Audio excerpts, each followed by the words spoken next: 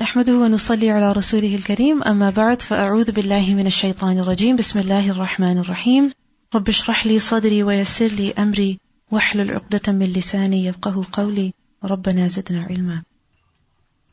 باب عرق الجنوب وأن المسلم لا ينجس.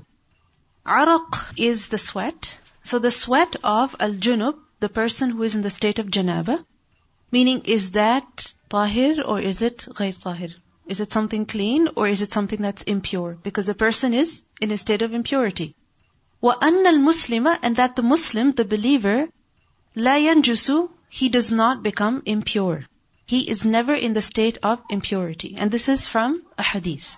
So what we learn over here is that the body of a believer, what is it? It is tahir, it is clean. And the only thing that is impure about it is what? The najasa on it. Therefore, the saliva, the sweat, the skin, the hair, the tears, all of them are tahir.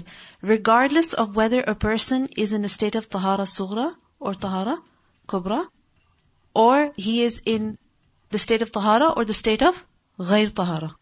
Meaning a person could be clean, a person could just have wudu, a person could be in the state of janaba. It does not matter. Regardless of the state, of the status of tahara of a person, remember that the body is always clean.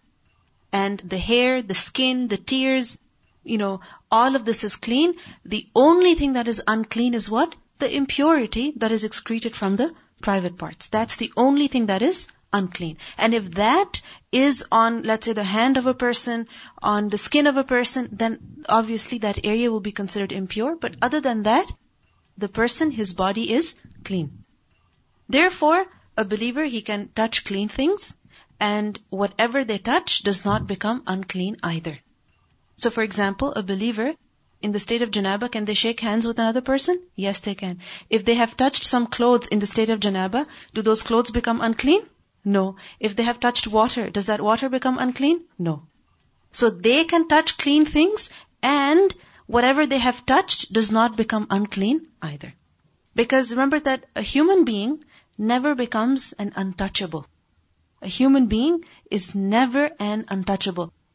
And remember that this is not just for a believer but also for a non-believer. The human body, whether of a Muslim or a non-Muslim, whether that body is alive or that body is dead, remember that body is clean.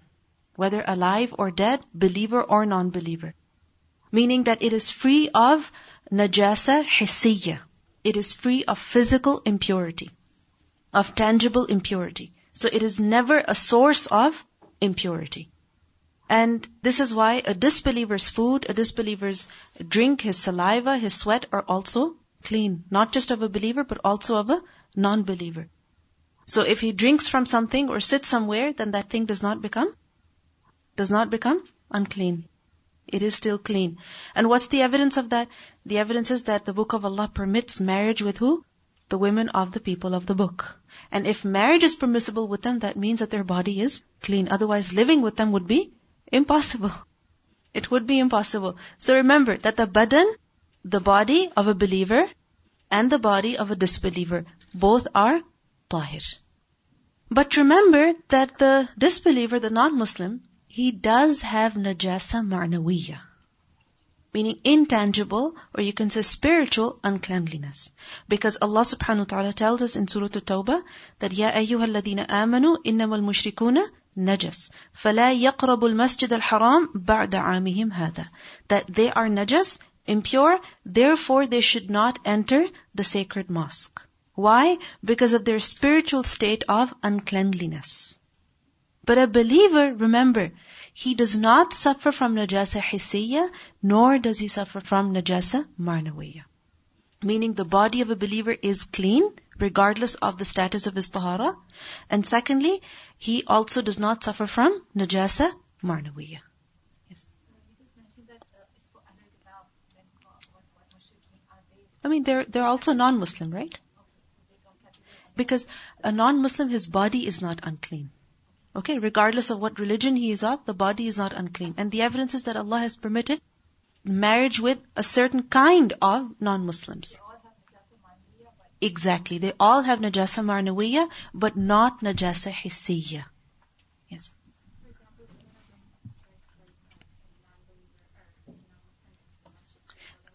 This is in the case of the Masjidul Haram. Okay, this is in the case of Masjidul Haram, which is in Makkah.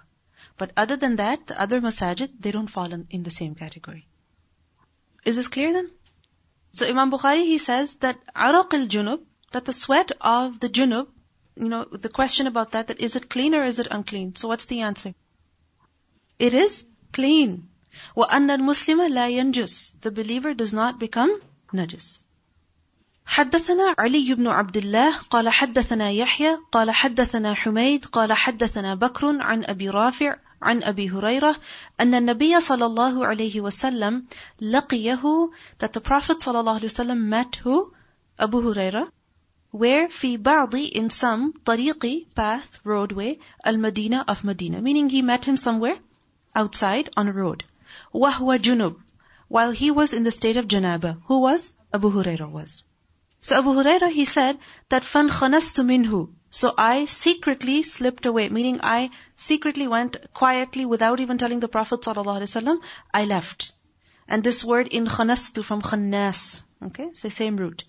فَذَهَبَ, so he went, فَاغْتَسَلَ, and then he took a bath, Abu Hurairah. ثُمَّ جَاءَ, and then he came. فَقَالَ, so the Prophet ﷺ, he said, أَيْنَ كُنْتَ يَا أَبَا هُرَيْرَةَ. Where were you, O Abu Hurairah? Meaning, where did you go? He was just there a few minutes ago and then he disappeared and then he returned. قَالَ, he replied, كُنْتُ جُنُوبًا. I was in the state of janaba.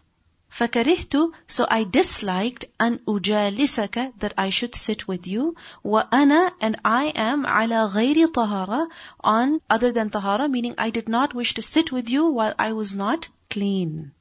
I did not wish to sit with you in the state of uncleanliness. فَقَالَ, so the Prophet ﷺ replied, Subhanallah. Glory be to Allah, إِنَّ الْمُؤْمِنَ لَا يَنْجُسُ. Indeed, the believer does not become impure. Meaning, so what if you were in the state of janaba? Your body is still clean. So you can sit with other people. You are not a source of impurity. Touching you, sitting with you does not transfer the impurity on other people.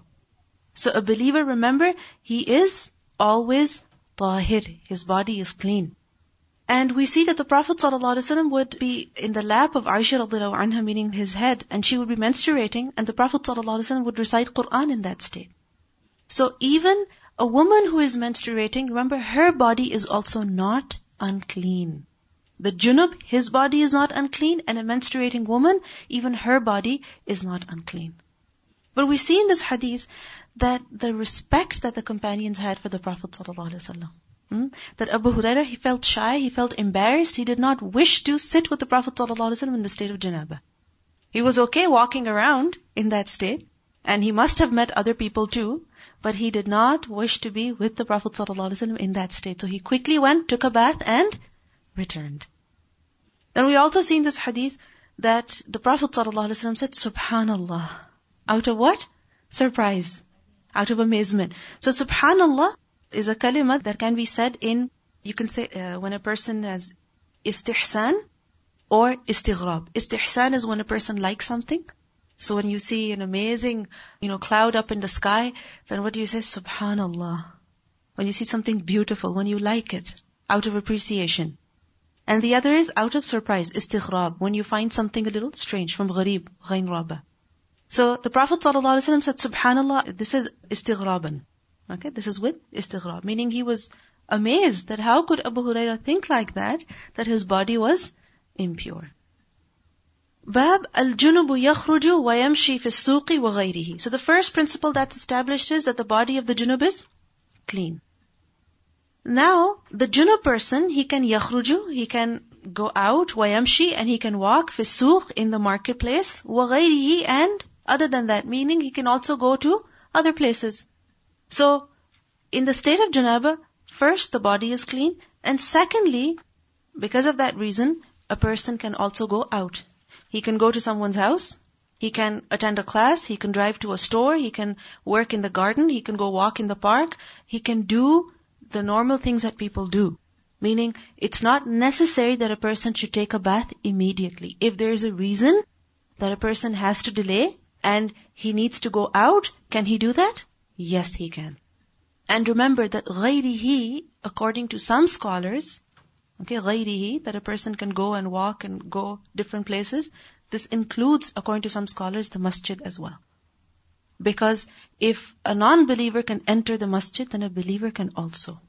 And especially if there is a class in the masjid, then can a person in the state of janaba, can they go attend that? If they have to, if they must.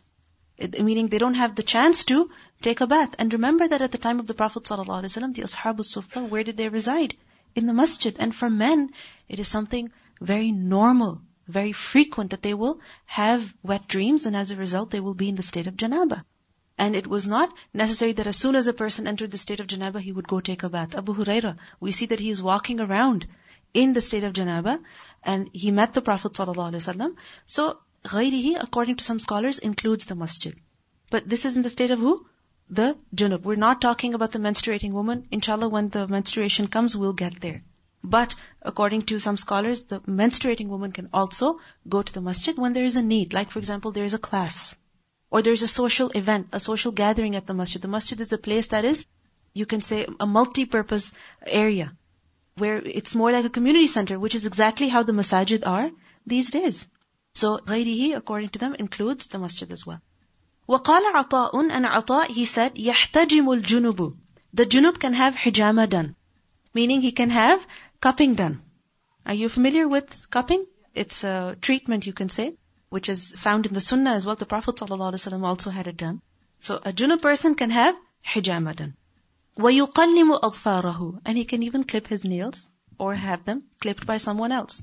وَيَحْلِقُ رَأْسَهُ, and he can shave his head, or somebody else can cut his hair for him. وَإِن لَمْ يَتَوَضَّأ, and even if he has not performed wudu. And obviously if a person is getting hijama done, if he's getting his manicure or pedicure done, or they're getting a haircut, then obviously that means that other people will touch them. And that a person will have to go somewhere. You don't always get home service, right? You also have to go. So a person has to go, has to drive. Then can a person do that? Yes, they can. وَإِن لَمْ يَتَوَضَّأ, even if the person did not perform wudu? Yes, they can. Like, for example, if a person says they are in the state of janaba, but they want to get a haircut, and then they want to take a bath once. Can they do that? Yes, as long as their salah is not affected, they definitely can. There is absolutely no harm in this. What's the evidence?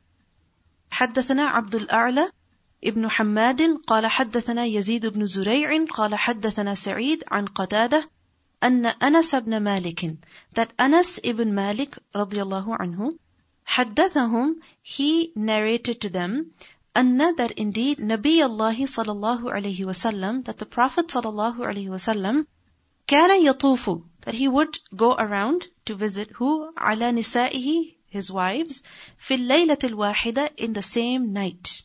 وَلَهُ يَوْمَئِذٍ, and he had on that day تِسْعُ نِسْوَةٍ, 9 wives. We have read this hadith earlier, that the Prophet ﷺ would go to all of his wives in the same night, and obviously that means going out of the house of one to the house of another. Because we know that they lived in separate hujurat, right? In separate houses, separate apartments. So he would have to come out of one and go to the other, so that means he is coming out and going somewhere. Can a junub do that? Yes, he can. Can he go to the house? Can he go outside? Yes, he can. حدثنا عياش قال حدثنا عبد الأعلى حدثنا حميد عن بكر عن أبي رافع عن أبي هريرة قال, he said, لقيني رسول الله صلى الله عليه وسلم, the Prophet صلى الله عليه وسلم met me, وأنا جنوب, while I was in the state of janaba. فأخذ بيدي, so he took my hand. Meaning he held my hand. Now imagine what Abu Hurairah must be going through. That first of all, he meets the Prophet ﷺ. He probably doesn't want to see him, doesn't want to greet him because he's embarrassed, right? He feels guilty. And then on top of that, the Prophet ﷺ holds his hand.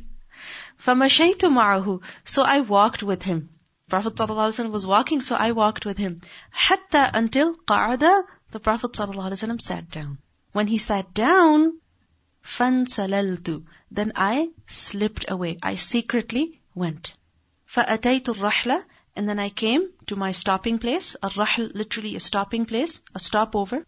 Rihla is a journey. So rahil is where a person stops, in the journey. So I came to a stop, meaning home, and over there, فَاغْتَسَلْتُ, then I took a bath. ثُمَّ جِئْتُ, and then I came to who? To the Prophet ﷺ, وَهُوَ قَاعِدٌ, and he was still sitting. فَقَالَ, so he said, أَيْنَ كُنْتَ يَا أَبَا هِرْ, where were you, O Aba Hir? فَقُلْتُ لَهُ, so I said to him, meaning I told him where I was. فَقَالَ Subhanallah, so he said, glorified is Allah, Ya Aba Hir, O Abu Hir, Innal mu'min, indeed the believer, la yanjus, he does not become unclean. So, in this hadith is the evidence that a person can go out in the state of janaba. There is no problem in that. He can even meet others. There is no problem in that. What other lessons do we learn in this hadith? That the Prophet ﷺ, he held the hand of Abu Hurairah radhiyallahu anhu. Why? Out of love, out of friendship. So it is perfectly fine to hold someone's hand. Like for example, if you greet them, okay, with your hand, and their hand is in your hand, can you hold their hand for some time? Yes, you can. Can you walk with them while you're holding hands with them? Yes, you can. But unfortunately, this is considered something incorrect these days because of whatever negative thinking that people have developed, and also the behavior of certain individuals. Because of that, this practice is considered wrong. But there is absolutely no harm in this. Yes. That not just holding the hand, but the Prophet ﷺ, meeting him outside, recognizing him, greeting him, walking with him, giving importance to him, and then when he disappeared and he returned, noticing that he had gone and asking that, where were you? Because sometimes it happens that if we see someone in class, then we really give importance to them, but if we see them outside, then they're nobody. Or we don't give much importance to them. That if we know somebody from somewhere, don't just acknowledge them in that place, but if you meet them elsewhere, acknowledge them over there too. Give them respect and love that they deserve in other places as well. What else do we learn? He did not know the unseen. The Prophet ﷺ did not know the unseen, that he did not know where Abu Hurairah went and why he went, the intention behind. He did not know, because he was a human being, unaware of the unseen. The answer that he gave a believer is just a general answer. He didn't focus on him directly. It was particular for everybody. Exactly. The answer that he gave is relevant to everyone. Yes. That the truthfulness of Abu Hurairah radhiyallahu anhu, that he was not shy of telling the Prophet ﷺ why he went, where he went, to do what. Because, we are shy of this and we don't want to talk about it, we don't want to tell other people about it. But if there is a need where other people have to be informed, then a person should not feel shy and lie. That Abu Hurairah, he didn't just go and he was gone. No, he came back. Because the Prophet ﷺ gave importance to him. So he really wanted that and he returned. That it clarifies many doubts and it really removes the burdens that people have imposed on themselves. That a person in the state of janaba cannot walk down the stairs or cannot cook something or cannot do the laundry or cannot talk on the telephone. They can do that. That the desire of the companions to be in the state of cleanliness. There must have been a reason why he delayed the bath. Whatever that reason was, but when he met the Prophet ﷺ, he wanted to be clean immediately. And so he did not delay. One more thing we see here is that how quickly Abu Hurairah took a bath and returned. That the Prophet ﷺ was still sitting there. And we cannot imagine that the Prophet ﷺ would, waste his time sitting somewhere just randomly. No. He was a busy person, someone who was always doing productive, beneficial things. So we can only imagine that he sat there for some time, not for too long. So Abu Hurairah went, took a bath, and returned. Right? So being quick in our showers is something that we must start doing. The kunya of Abu Hurairah radhiyallahu anhu, remember it is both Abu Hurairah as well as the Prophet ﷺ called him over here, Ya Aba Hir. Okay, because Hir is a cat and Hurairah is a small cat or a kitten. So this was the kunya of Abu Hurairah radhiyallahu anhu. Both were kunya. He was known by both. But we see the Prophet ﷺ, especially he called him Ya Aba Hir. Now why did he have this kunya? Because he loved cats. It is said that there was a kitten that he would have in his sleeve, that he would carry it in his sleeve. Meaning, holding it. And he liked the cat, and the cat also liked him back. And this is something very beautiful, that it really shows to us that the Sahaba, they were normal human beings. They actually had a life, you can say. They had a life. They weren't boring people. They were not dry people, who had no kind of culture or no fun or nothing that they would love or enjoy. No, they were normal people who had lives, who enjoyed lives, who led good lives. Because when we, think of religiosity or becoming serious about the deen, that means everything simple, dry, nothing to relax with or have fun with. No, this is something that human beings need. And especially having a pet is something that is very, pleasing to a person. Those of you who have pets, you know what I'm talking about. I remember as a child, we had so many pets in the house. So many. I remember we had so many birds which, multiplied to at least 80, that they were killing one another. So we had to get rid of some. And I was a little girl, I would come back from school and I would spend hours just looking at the birds, fixing one thing or the other, feeding them, giving them water, playing with them, a cat and a bunny and one thing after the other, pigeons, fish. Because children, they need to be exposed to animals. You need to look at the creation of Allah subhanahu wa ta'ala. There are many lessons that can actually be learned from these animals.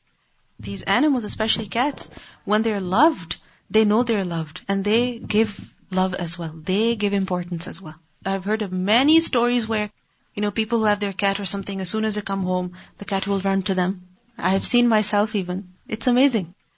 It's a healthy thing for them too, because animals, they require a lot of service, right? So you have to work for them. You have to take care of them, maintain them. So it makes the children responsible. It keeps them busy and away from unnecessary things too.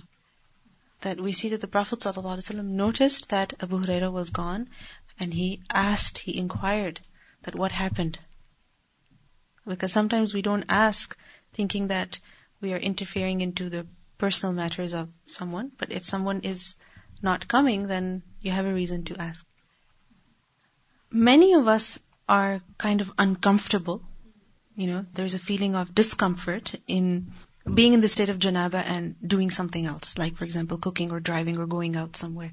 That we feel that it's necessary that a bath should be taken immediately. Remember, there should be no discomfort. Why?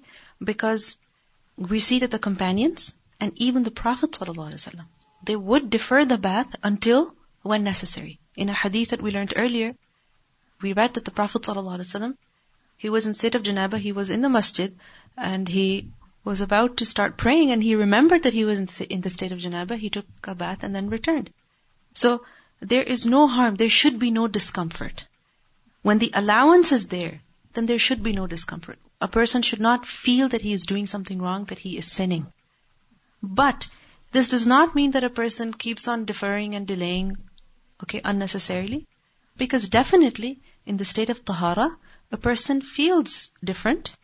You're able to recite the Qur'an. You can pray nafil. You can pray as soon as you want. It is a different state. So a person should try to get out of the state of janaba as soon as possible. But if there is a reason to defer, don't put yourself in difficulty. Don't put yourself in difficulty. Because this actually has many effects on the personal lives of people. That they think that because they will have to take a bath, this is why they will defer intimate relations until, later and later and later. And it affects the relationship of a husband and wife. Because they feel that it is necessary to take a bath immediately after. It is not necessary. Okay? So there should be no discomfort. باب كينونة الجنوب في البيت إذا توضأ قبل أن يغتسل. كينونة, the staying off. Kainuna is from كان يكون كونا وكينونة, to be, to exist. So كينونة الجنوب, the staying of the junub person, where في البيت, in the house. Meaning a person is not going out, he's in the house, so he can take a bath whenever he wants, but he stays in the state of janaba in the house. But what does he do? إذا توضأ, when he does wudu, قبل أن يغتسل, before he does ghusl. So a person just does wudu, he doesn't take a ghusl, and then he defers the bath until whenever it is convenient for him to take a bath. Meaning there's no urgent pressing matter for which he has to leave He is at home, and when you're at home, you can take a bath whenever. So, if he wishes to defer the bath, then what should he do? Wudu. If a person is at home, or even going out, and for a reason, the bath is deferred, then what can they do? Just do wudu. And if he's not able to wudu, then it doesn't matter. So what do we see? It is best to do ghusl. That's not possible, do wudu. If that's not possible, even that's okay. Even that's okay. Now, there is a hadith, which is a weak hadith, which states that إِنَّ الْمَلَائِكَةَ لَا تَدْخُلُ بَيْتًا فِيهِ كَلْبٌ وَلَا صُورَةٌ وَلَا جُنُبٌ. That the angels do not enter a house in which there is a dog, a surah meaning a picture, or a junub.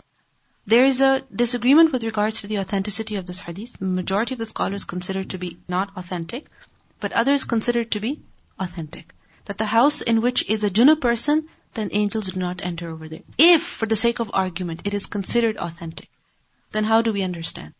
That when a person deliberately, without any reason, unnecessarily keeps deferring the bath, and let's say from Fajr until Dhuhr time for several hours in the state of Janaba, he's, unclean, didn't even wash up, then obviously the angels will stay away from a person. Because angels are attracted to what? Cleanliness. And shayateen are attracted to filth.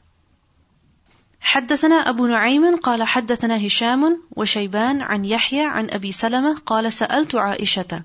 He said, I asked Aisha, أكان النبي صلى الله عليه وسلم يرقد? Did the Prophet صلى الله عليه وسلم, did he used to يرقد? Did he used to sleep وهو جنب, while he would be in the state of janaba? قالت نعم. She said, yes, he would. ويتوضأ. But he would perform wudu. So, where do you sleep? At home. So a person can stay in the state of janaba at home for even extended period of time. He can even sleep in that state. But what's best? That he should do wudu. But if that is not possible, then that is also okay. In a hadith we learn in At-Tirmidhi, عن عائشة رضي الله عنها قالت كان رسول الله صلى الله عليه وسلم ينام وهو جنب ولا يمس ماء. That the Prophet صلى الله عليه وسلم would sleep in the state of janaba and he would not even have touched water. Meaning, he would not even have performed wudu. So, a person has to see the situation that they're in. Let's say if they're just going to take a nap for an hour, or half an hour, they're going to sleep for maximum 2 to 3 hours. Then can they sleep in that state? Yes, they can. But if they're off for the night, they're going to be sleeping for, let's say, 6-7 hours, then what's best? That they should take a bath. If that's not possible, then do wudu. Okay? Then do wudu. Bab nawmil junubi. The sleeping of someone in janaba. Meaning a person sleeps in the state of janaba, he doesn't take ghusl, doesn't do wudu, neither tahara sughra nor kubra. This is also permissible, but remember that it is makruh. Okay? It is permissible, but it is makruh. That a person sleeps in the state of absolute ghayr tahara, he should at least have wudu. حدثنا قتيبة قال حدثنا الليث عن نافع عن ابن عمر أن عمر بن الخطاب سأل رسول الله صلى الله عليه وسلم.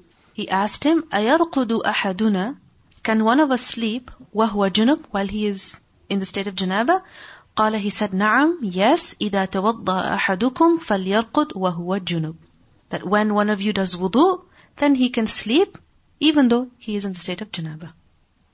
So, a person can sleep without wudu, because there are other ahadith that prove that. But it is best to do wudu and then sleep.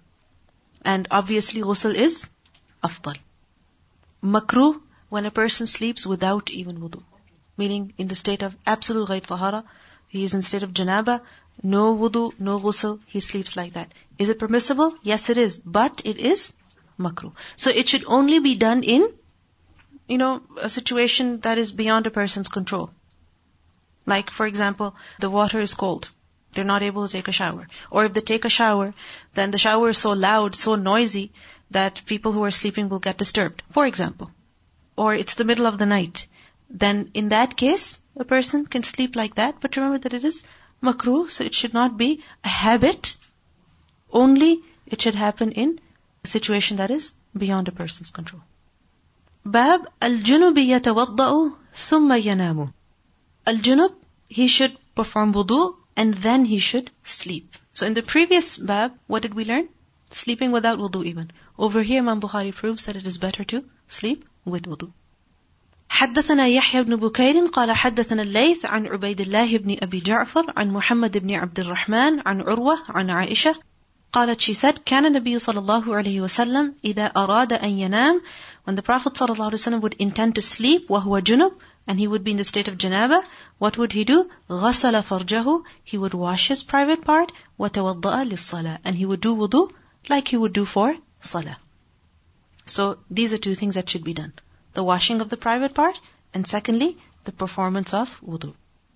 حدثنا موسى بن إسماعيل قال حدثنا جويرية عن نافع عن عبد الله قال استفتى عمر رضي الله عنه, he asked for a fatwa.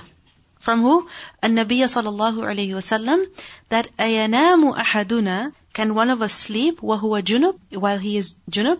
قال نعم إذا توضأ, yes, when he has performed wudu. حدثنا عبد الله بن يوسف قال أخبرنا مالك عن عبد الله بن دينار عن عبد الله بن عمر أنه قال ذكر عمر بن الخطاب لرسول الله صلى الله عليه وسلم أنه, that Umar رضي الله عنه, he mentioned to the Prophet صلى الله عليه وسلم that he تصيبه الجنابة, that janaba reached him من الليل, in the night, meaning in the middle of the night he entered the state of janaba. فقال له رسول الله صلى الله عليه وسلم, so the Prophet صلى الله عليه وسلم said to him, توضأ, do wudu, واغسل ذكرك, and wash your private part, ثم نم, and then sleep, and take the bath when? On waking up. And as I was reading these ahadith, I was really thinking that may Allah reward Umar radiallahu anhu for having the courage to ask a question, because this really, helps people. Because it's not always possible for a person to take a bath before sleeping.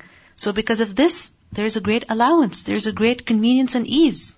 So if you summarize all of the ahadith that we have learned over here, what do we see? That when a person is in the state of janaba, he is not obligated to take a bath immediately. It is not an obligation on him to take a bath immediately. No, he can defer the bath until whenever possible, whenever feasible, and that should be absolutely before when? Before the next prayer. And in the case where a person does not do ghusl, then what should he do? He should do wudu. Whether he is staying in the house, going out, or going to sleep, what is best? That he should do wudu.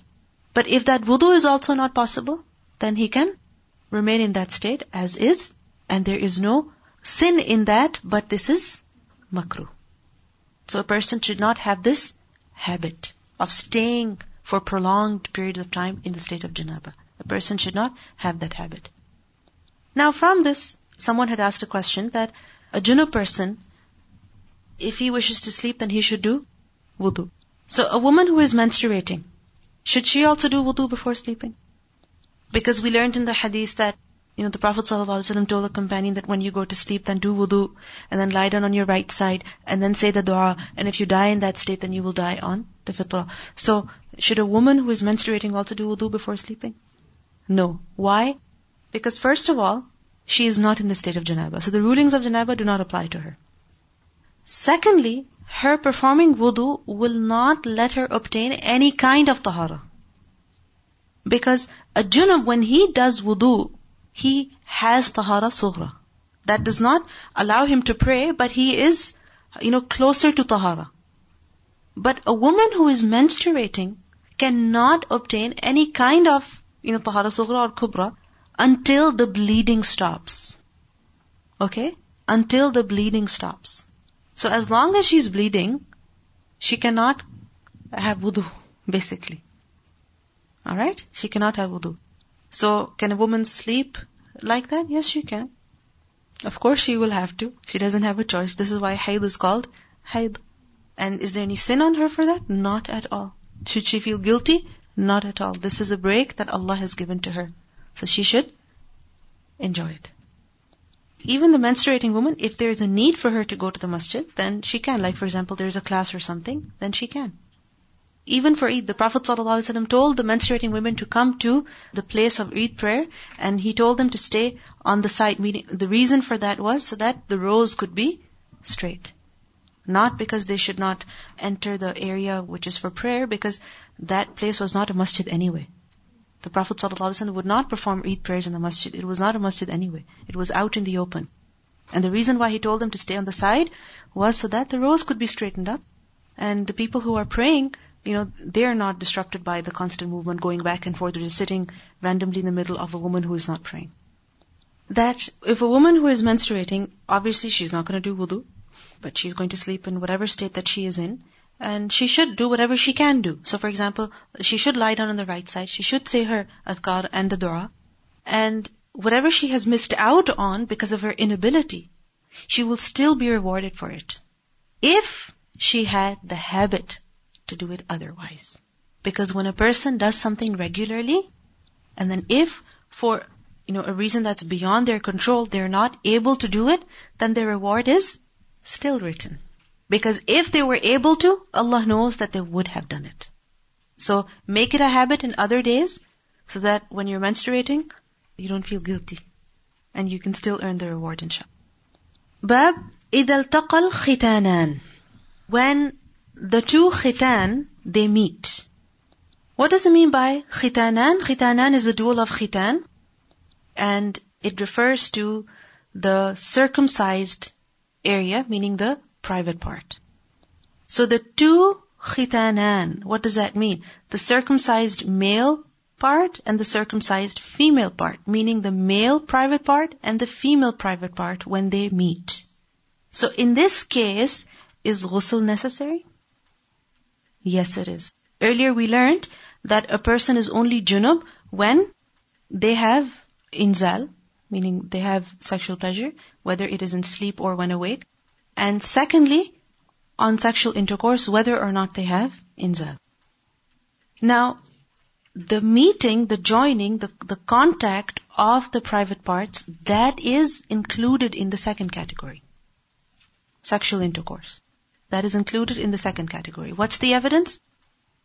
حدثنا معاذ بن فضالة قال حدثنا هشام وحدثنا أبو نعيم عن هشام عن قتادة عن الحسن عن أبي رافع عن أبي هريرة عن النبي صلى الله عليه وسلم قال إذا جلس بين شعبها الأربع, that when he, meaning when a man, he sits between her four limbs, meaning a woman's limbs, ثم جهدها, and then he penetrates her, فَقَدْ وَجَبَ الْغَسْلُ, then ghusl is mandatory, meaning he has to take a bath, she has to take a bath. تابعه عمرو بن مرزوق عن شعبة مثله وقال موسى حدثنا أبان قال حدثنا قتادة أخبرنا الحسن مثله. So basically we learn in this hadith that when there is the physical contact, meaning of the private parts, then ghusl is mandatory, even if there is no inzal, meaning even if the man or the woman or both do not have sexual pleasure, meaning they don't have orgasm, even then the ghusl is mandatory. So this proves that the touching of the private parts is a cause of janaba as well. And this is included in the second category. Now there's one more thing in this hadith, that the private parts have been described as khitanan, the two circumcised ones. So it shows that the male private part, that is circumcised, and the female private part, even that is circumcised. The scholars differed concerning the ruling of khitan, concerning the ruling of circumcision. Some said it was wajib for both men and women. Others said that it is not wajib, neither for men nor for women. And the third opinion is that it is wajib for men, but mustahab for women. It is wajib for men, but mustahab for women. But remember that no scholar ever said that circumcision is something that is haram in the case of women, or that it is a barbaric practice, or that it has no basis in their religion. No, it does have a basis in their religion. We see that it is mentioned, a command has not been given, meaning the Prophet ﷺ did not say that the women must be circumcised, nor did he tell the women to be circumcised. No, he did not say that. But for men, there is clear commands. When men would embrace Islam, the Prophet ﷺ would say, for example, to one of the companions, he said that get rid of the mushrik hair, meaning of the pubic area, and get circumcised. So for men, it is absolutely clear. The command has been given. But for women, a command has not been given, but we see that it has been approved. It has been approved. Now, remember that female circumcision was widely practiced at the time of the Prophet ﷺ, and the people of the time had reasons for it. The Prophet ﷺ did not command it, and he did not even forbid it. But he did discourage, and according to some scholars, he did forbid the extreme form of it. He forbade the extreme form of it, which, in other words, is basically genital mutilation, which involves the excising of the entire clitoris. Basically, it is genital mutilation. The Prophet ﷺ said to Atiyya, who was a woman who would perform circumcision on females, he said to her that cut but not excessively. Cut but not excessively, for this would be more conducive to the brightness of the face and better for the husband. Meaning, do not destroy her private part. Dr. Hatim al-Hajj from Amja, and Amja is the Assembly of Muslim Jurists of America, he wrote that, I believe that the part that needs to be removed in female circumcision is that which corresponds to the foreskin in the male. And that is called the clitoral hood. It was noticed that the same harmful smegma that accumulates under the foreskin of male infants does accumulate under the clitoral hood of the female as well. And he also wrote that the female circumcision that our scholars talk about, that exists in Islam, is different from the practices of some African communities, which include some Muslims, in which the female genitalia is mutilated. So don't think that, this war against female genital mutilation is the same as the circumcision that is considered permissible in Islam. No, it's not the same. There's a book by Muhammad al-Jibali. I recommend that you read the chapter that is in it, Our Precious Sprouts. And in that, he mentions the circumcision of females in detail, and he proves that this is something that is permissible. And he says excessive circumcision, he mentions about that pharaonic circumcision in the Nile Valley is as old as recorded history and continues to be practiced in Sudan, Egypt, and other African countries, both Muslim and non-Muslim communities. And because of its clearly brutal and destructive nature, it is often called female genital mutilation. Pharaonic circumcision is very gross. It involves excision of the clitoris, the labia minora, and inner fleshy layers of the labia majora. The remaining outer edges of the labia majora are then brought together so that when the wound has healed, they are fused so as to leave only a pinhole-sized opening. Urination and menstruation must thereafter be accomplished through this remaining pinhole-sized aperture. So basically, the Prophet ﷺ forbade this. When he told Atiyya that, do not do that. When he told her, cut but not excessively. And Muhammad al-Jibali, in the same book, he writes that we see that female circumcision is voluntary, meaning it's not an obligation. Some scholars consider it to be preferable. Others said it's voluntary, meaning it's mubah. And he said that it is recommended for women with excessive labia growth, which is more common among women in warm climates. Why?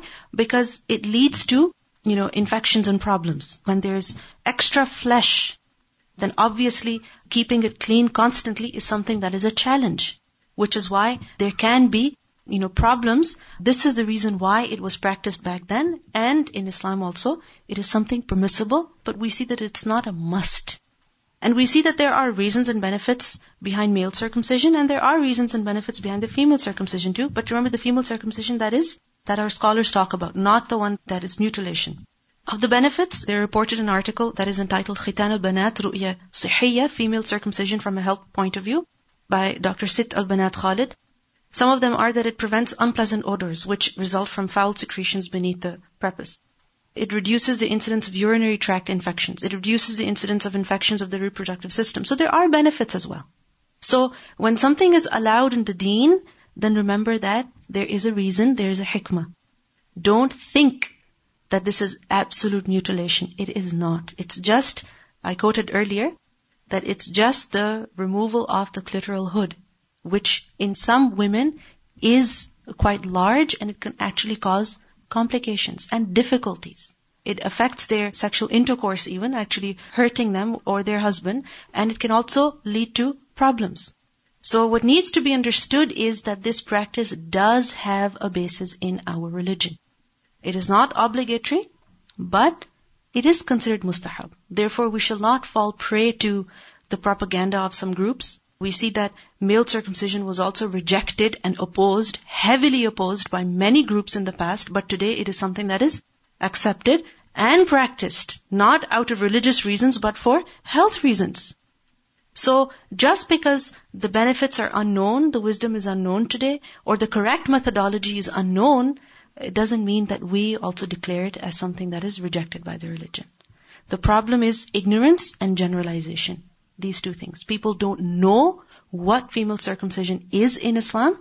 And secondly, generalization. They think that all types of circumcision are evil. And what's the cure? Awareness. So, first of all, we should correct our misunderstandings. We should not generalize. And if we are unaware of something, then find out. Then learn. For men, it is wajib for sure. Okay, which is why we see that in the Muslim Ummah, generally, across various cultures and countries, we see that male circumcision is something that is performed. But female circumcision, it's not even heard of in some Muslim communities. Before we continue, also one more thing, that circumcision is something that is to be performed in infancy. So, if there is a woman on whom circumcision was not performed, doesn't mean that she's going to go and get it done. No, it is to be performed in infancy. Why? Because the child will experience only physical pain. But an adult, they experience physical pain as well as emotional pain. Like we see that a child's body, it heals faster, it's easier to heal. But an adult's body, it takes time. They're not used to the change. Their systems are more developed.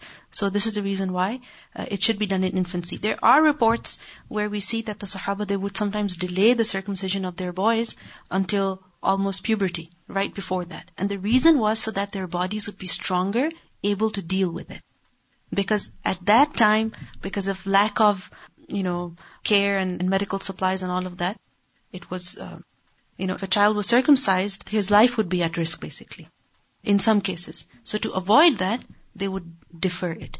But today, when the scenario is different, when the situation is different, then it should be done in infancy.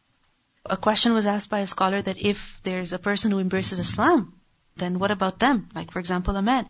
Then in that case, there are two opinions. Some scholars have said that it's not necessary. Why? Because it will, like I said, not just physical pain, but also emotional pain. And secondly, their aura will be exposed, to someone else. But other scholars said that no, it is something that they should do. They should have done, because Ibrahim alayhi also did it at what age? At the age of 80. So if a person has the strength, has the ability, then he must do it. But if he doesn't have it, then that's a different case altogether. Yes.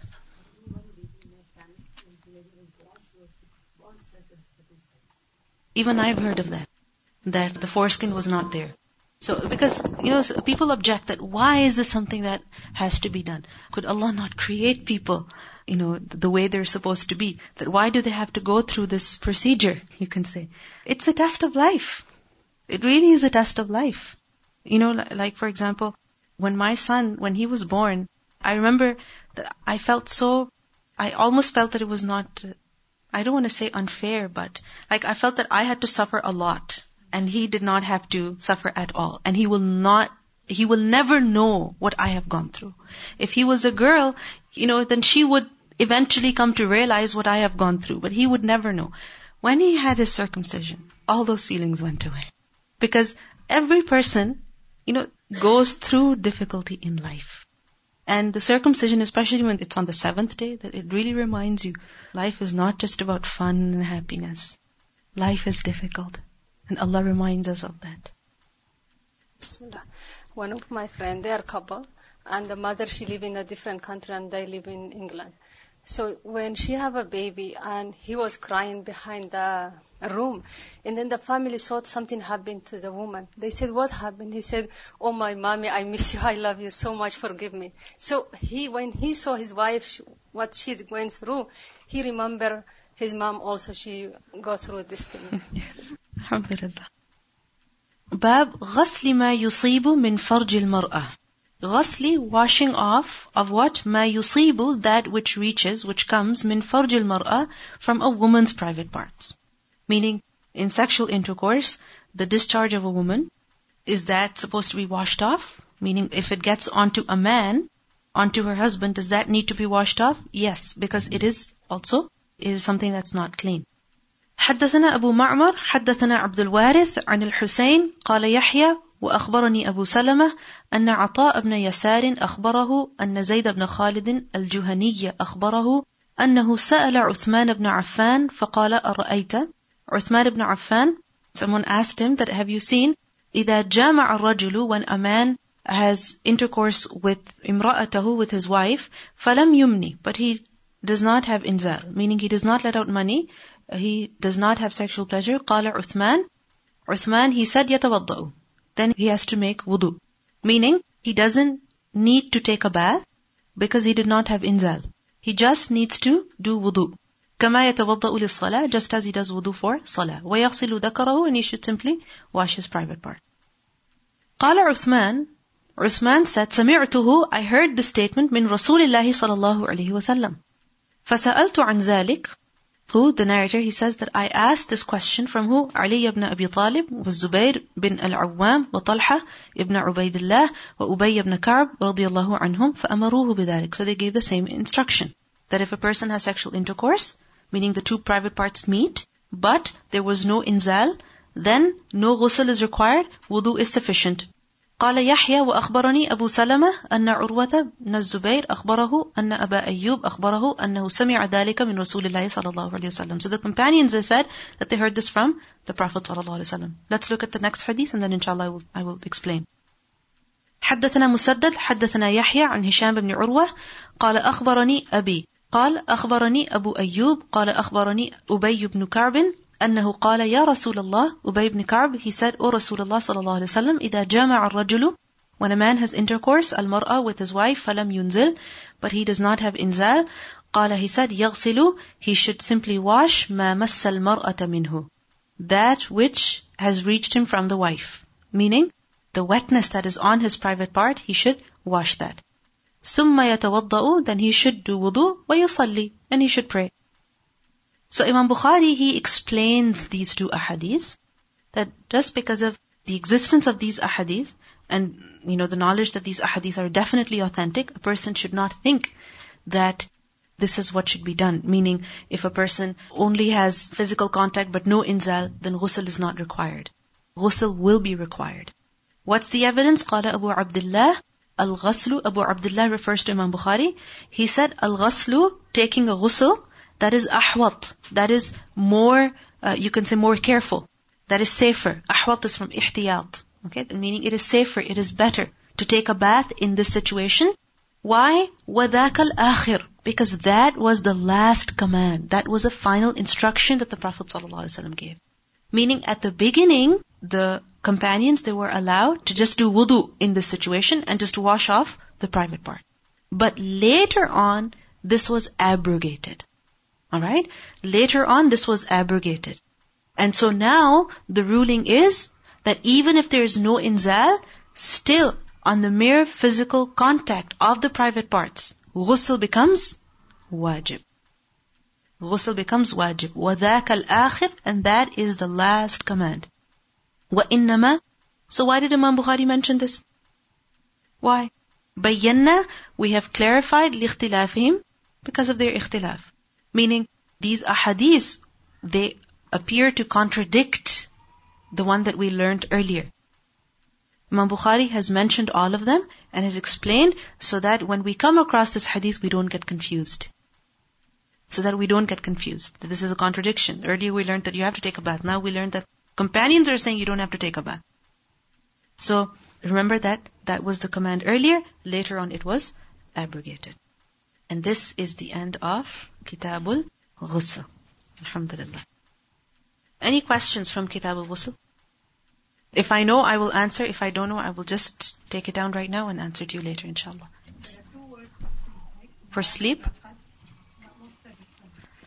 I will have to check the dictionary. The difference between nawm and raqad. If you look at Surah Al-Kahf, وَتَحْسَبُهُمْ أَيْقَاظًا وَهُمْ رُقُودٌ. So look into your notes of the word ruqud, inshallah. That what kind of sleep is that? The question was like, we said someone can sleep without wudu, permissible. I just want to, if you can point me to the hadith that's talk about that. What's the evidence that a person can sleep in the state of janaba even without wudu? The evidence is bab nawmil junub, the sleeping of the junub person. Now, in this hadith, the hadith that is mentioned under it, the Prophet ﷺ said, "Na'am idha tawadda'a ahadukum falyarqud wa huwa junub." Wudu is mentioned, yes. But Imam Bukhari still uses this hadith because a person, he's not able to pray still. But there are other ahadiths which are not mentioned here, but they are reported, for example, in At-Tirmidhi. There is also a report in Sahih Muslim, which is that Kana Rasulullah sallallahu alaihi wasallam yanamu wa huwa junub wa la yamassama. Okay, but it was not his habit. Because we see that the majority of the ahadiths, what do they point to? Doing wudu first. Right? The majority of the ahadiths. There is a hadith of the Prophet ﷺ that say that sometimes it happened to him to sleep without wudu. Mm-hmm. Why today we say it's makruh? Because from where the ruling comes? Because if you compare all of the texts together, if you put them all together, then we see that the majority of them emphasize that wudu should be done. But we see an exception here and there. Now that exception gives the allowance, and which means that when a person is not able to do wudu, then he can sleep. He should not think that he's being sinful. But he should not develop that habit. Because if he develops that habit, then that is disliked for sure. If he develops the habit, then that is disliked for sure. Because the Prophet ﷺ said very clearly, when he has done wudu.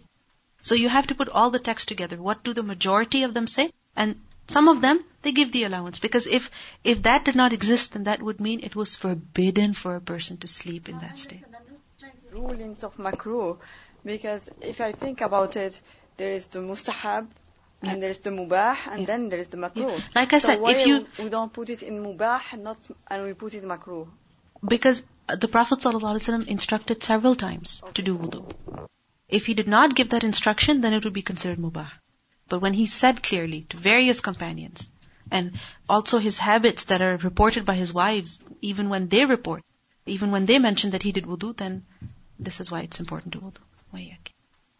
Not exactly janaba, but a similar situation came up this morning that there was no power in our house, and we only had a small amount of water, but it was cold, also the water, and my brother was going from home to school and straight to the masjid, and he's one of those people who feels like he has to take a bath before going to pray Jummah Salah, so we didn't know what to tell him to do in that state. Like, would he just take wudu and that would suffice, or... When it comes to the ghusl of Jumu'ah, that is something that is necessary, okay? But it was beyond his ability, and Allah knows. And it also depends on his age. If he's past the age of puberty, then it's a different case. And if he's under, then it's a different case. So wudu is, inshallah, sufficient. We just did. You said that the question was asked to Uthman radiyallahu. So, was this at the time of the Prophet that this question was asked, or was this when he was the Khalifa and the Prophet ﷺ is not around? I do not know. But even if it was after the death of the Prophet ﷺ, this was a matter of ikhtilaf, okay, amongst the companions. Okay. And this proves that the companions were also human beings, and they did not have all of the knowledge of the deen, meaning one person did not know everything. This is why just because, if a scholar has said something, then we don't take it as a final thing. If there is a hadith of the Prophet ﷺ that contradicts that, then we will, take the hadith of the Prophet ﷺ. So when you analyze all of the hadiths together, then how do you resolve the contradiction? That the companions who said that wudu is sufficient, then they said this based on their understanding of how it was, before, in the early period. And the other scholars who said that no ghusl is necessary, they said because of the evidence that they had from the Prophet ﷺ. So when you put them all together, then you can reconcile that the matter was abrogated. You're in the state of janaba and you do wudu and you're going to sleep. Can you read your Ayatul Kursi, your adhkar? Yes, you can. You said there were other hadiths in Tirmidhi and Muslim. What did you say? Which one? You said that he did sleep once or twice for exception cases. Yeah, in At-Tirmidhi, and there's also one reported by Muslim. I'm in trouble understanding if he can sleep then.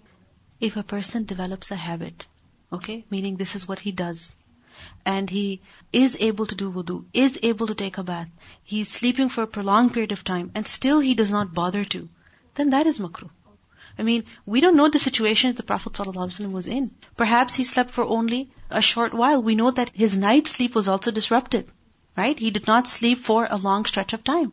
So like I said earlier, that if you're sleeping for just an hour or two, not for an extended period of time, it's not a habit of yours, then in that case, you can sleep without wudu even. But it's better to do wudu. Like we learned earlier, that the masnoon way of performing ghusl is that the Prophet ﷺ would do wudu, like we learned in so many ahadith, and then he would pour water on his head and the rest of the body and the feet at the end. This is the masnoon way. But performing wudu is not necessary for the ghusl of janaba. Because in the Quran, Allah subhanahu wa ta'ala, what does He say? What's the command for the ghusl? فَطَّهَّرُوا. Obtain tahara. Okay? So, the process has not been mentioned. The process has not been described. For wudu, the steps have been mentioned. But for ghusl, the steps have not been mentioned. The instructions have not been given. And this is the reason why the scholars say that it is permissible that a person just washes himself. So for example, if a person takes a lap through a swimming pool, from one end to the other, he's thoroughly wet. Ghusl is done. As long as obviously the intention is there that he is coming out of the state of janab. Zakara is to remember. Mm-hmm. Here it's to his private parts. What's No, the word dhakar is a noun. The verb dhakara, he remembers. Okay? The word dhakarun is a noun, and that refers to the male private part. Because al-dhakar wal-unsa. Dhakar is the male, unsa is the female. So the word dhakar refers to the male private part in the Arabic language. I'm just thinking how important it is to continue to learn and take knowledge as a whole. If we study, let's say somebody opens this chapter and they only read hadith number 291. And they say, no, I've read it in Bukhari and it is the action of Sahaba. They're reading only one hadith. So incomplete knowledge sometimes can do big damages. It is very important for us, all of us, to realize that even if we've completed a couple of courses, even if we have completed the Kitabul Wudu here, there is still more out there. There is so much to learn. So, and this is the reason why I kept you in suspense, right, of Kitabul Hayd, that we will deal with it when it comes, inshallah. Because there are many things that we need to learn about that too, inshallah. سبحانك اللهم وبحمدك نشهد أن لا إله إلا أنت نستغفرك ونتوب إليك. السلام عليكم ورحمة الله وبركاته.